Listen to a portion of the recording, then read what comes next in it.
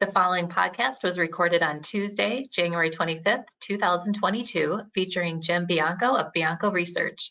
To hear the podcast in real time, you can sign up for a free trial at biancoresearch.com or arborresearch.com, or by emailing Gus Handler directly at gus.handler@arborresearch.com. You can also call Arbor Research and Trading at 1-800-606-1872. Thanks for your time and enjoy the podcast. Welcome everyone to the latest edition of our podcast series, Talking Data. I'm your host, Kristen Radish of Arbor Research and Trading, joined today by our presenter, Jim Bianco of Bianco Research. Welcome, Jim. Thank you. Today, Jim's going to answer the question, what ends crypto's correlation to legacy markets? Bitcoin has been positively correlated to the S&P 500 since August of 2020. In other words, cryptocurrencies and stocks have been intertwined for some time now, Jim. How do institutional investors view cryptos? The answer is that they view it as an extension of what we would refer to as the risk curve. You know, the safest instrument you could buy is a treasury bill, then a treasury security, corporate bonds, high yield bonds, equities, there's probably a few in between. And then when you get all the way at the end of the risk curve, you've got cryptocurrencies, which they view as a levered equity position, maybe even a levered non-profitable tech position.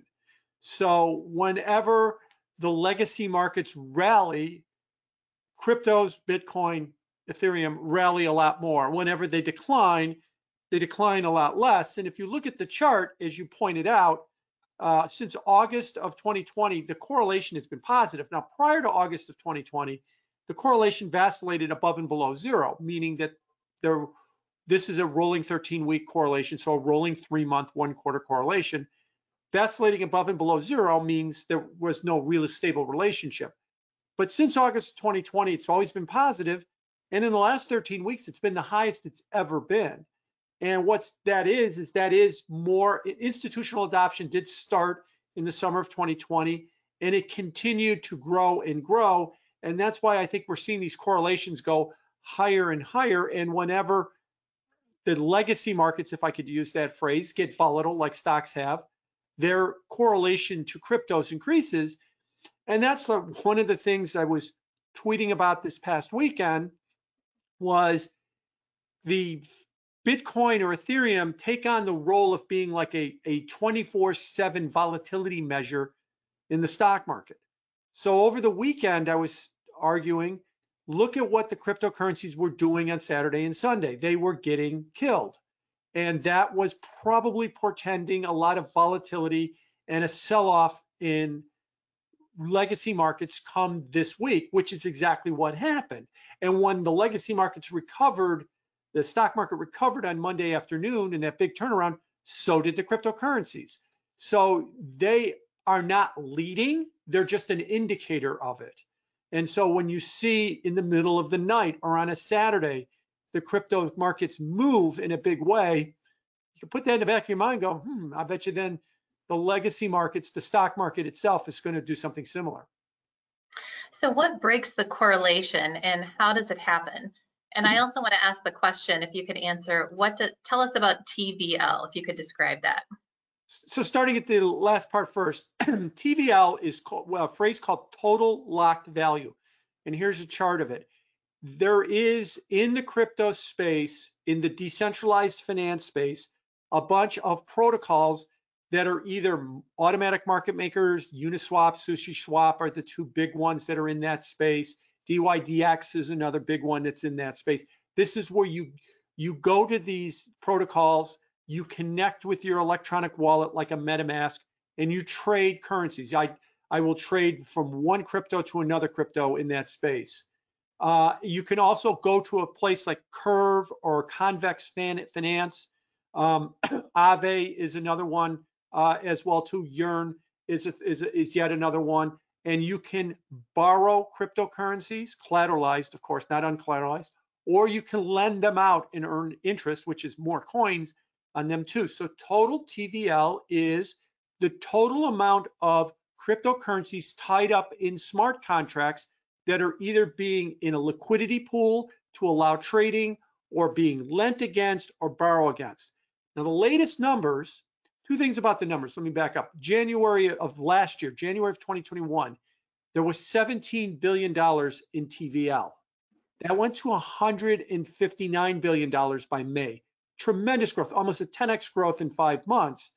That number peaked out around $250 billion in the fall, around October, and it's actually a little bit lower now. So the growth rate of TVL has gone practically to zero at this point. In fact, essentially for the last 3 months, it has been zero. Now, if the cryptocurrency DeFi system is trying to build a new financial system, the size of that financial system, it would be this measure called TVL, total value locked.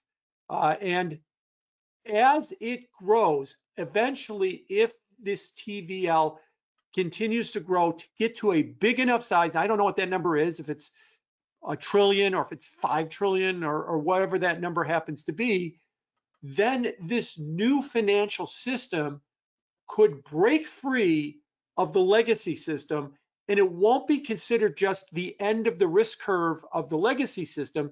It will be a new financial system with its own risk curve, and then the correlations would go away. So can you talk about next the role of stablecoins? Yeah, so the lifeblood of the TVL or of these protocols is a stablecoin. And that's what makes everything run.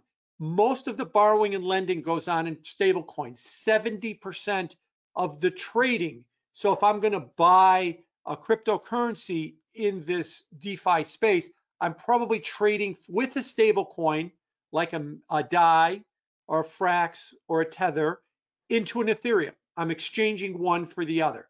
So stablecoins are the lifeblood of DeFi. The chart you're looking at now is the total value of stablecoins. They didn't exist, or essentially didn't exist 3 years ago. And they were $4 or $5 billion beginning of last year. Now $150 billion. And the green shows you that Tether is still the largest, and the blue shows you USDC Circle is the second largest. But look at the bottom chart. That shows you the 3-month growth rate. This 3-month growth rate of stablecoins has really fallen down. It's growing at about a 20% per annum pace over the previous 3 months, and it has for the last, since about November. That's near the lower end of, now that 20% sounds like a big number, except in this space, what that chart shows is it's actually not a big number anymore. It was growing well in excess of 100% per annum on a 3-month basis until we had the big sharp sell-off starting in around the last summer. If you go to the next chart, I want to break the stable coins into two broad categories. The centralized stable coins, the big two there, of course, are Tether and Circle, and they're like 70% of all stable coins. Those are stable coins that are issued by a central authority. They have a trust in a regulated financial institution that's supposed to back the stable coin issuance. That is, the green line is Tether, the percentage of all stable coins made up by Tether. It has fallen to exactly 50%. The blue line on that chart is USDC Circle. That has been rising, but if you take those two together, almost one for one, they've got almost no growth. What's happening is Circle is rising by taking market share away from Tether. The bottom chart in black, that's the algorithmic and the crypto-backed stablecoin. So MakerDAO's DAI stablecoin, which was the original one, it's not backed by dollars in a bank account. It's backed by a smart contract that holds Ethereum and a whole bunch of other cryptocurrencies in proportion that the value of all those cryptocurrencies is equal to the value of the DAIs outstanding, assuming DAI is $1. An algorithmic stablecoin has no backing. Well, what happens is automatically they come in and they act kind of like an ETF manager to manage the NAV on an ETF. When it gets too high, they sell it. When it gets too low, they buy it to try and keep bringing it back to $1 on it. And the algorithmic stablecoins don't have a good history right now. They've blown up, they've gone to zero, they've been poorly constructed. That's been a lot of their history. But lately, there's been some new ones like Frax, which is actually a fractional algorithmic stablecoin. It has some backing, and Fei is another one. Terra USD is a third one. And what happened is that you can see their growth rates kind of peaked in November, right around the same time that you start to see the growth rates of overall stablecoins fall. Now, why is this important? I'm going to jump ahead here to the last chart. And if you look at the last chart, the orange line is the TVL, and the blue line is the amount of stablecoins outstanding, and the bottom chart is a ratio of the two. And it looks like you cannot get this ratio above 2, which means for every dollar of stablecoins outstanding, you can have about $2 of total locked value in these protocols, either being borrowed against, lent against, put into a liquidity pool. So how does, getting back to the original question, how does cryptocurrency break its correlation with traditional markets? The TVL grows to some huge number, and then it becomes its own financial system with its own risk curve. How do you get the TVL to some huge number? Double or triple or quadruple the amount of stable coins outstanding, maybe even more. How's that going to happen? Well, there's two ways you can do that.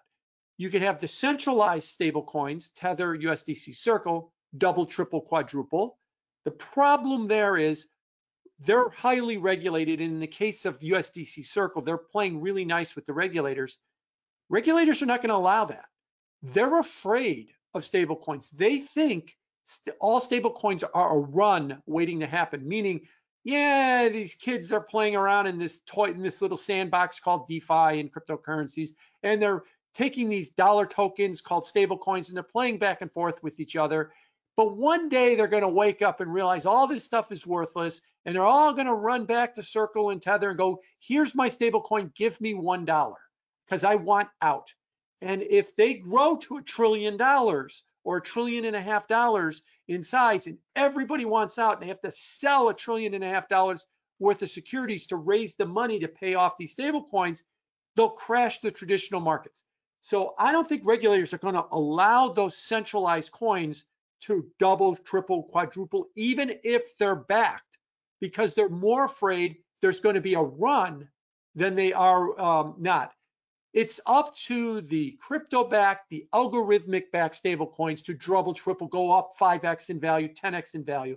They're decentralized. No one can control them. They've got a checkered history, but what seems to be coming out of this decline in cryptos, Bitcoin, Ethereum are down more than 50% from their peak, is what you're not hearing.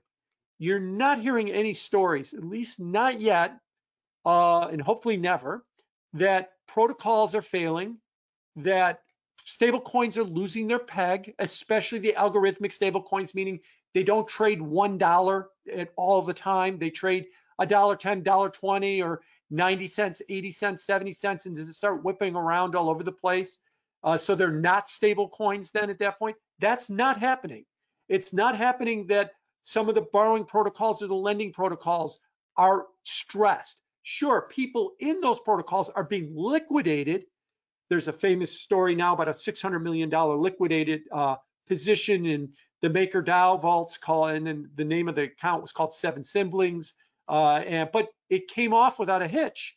MakerDAO is not in trouble. It is not failing. It doesn't need the equivalent of a bailout. So as this stress point continues and these stable coins hold their value, these DeFi protocols hold their value, there is no risk. They're not fragile. They turn out to be anti-fragile. Coming out of this, there might be more confidence in algorithmic and in crypto-backed stablecoins.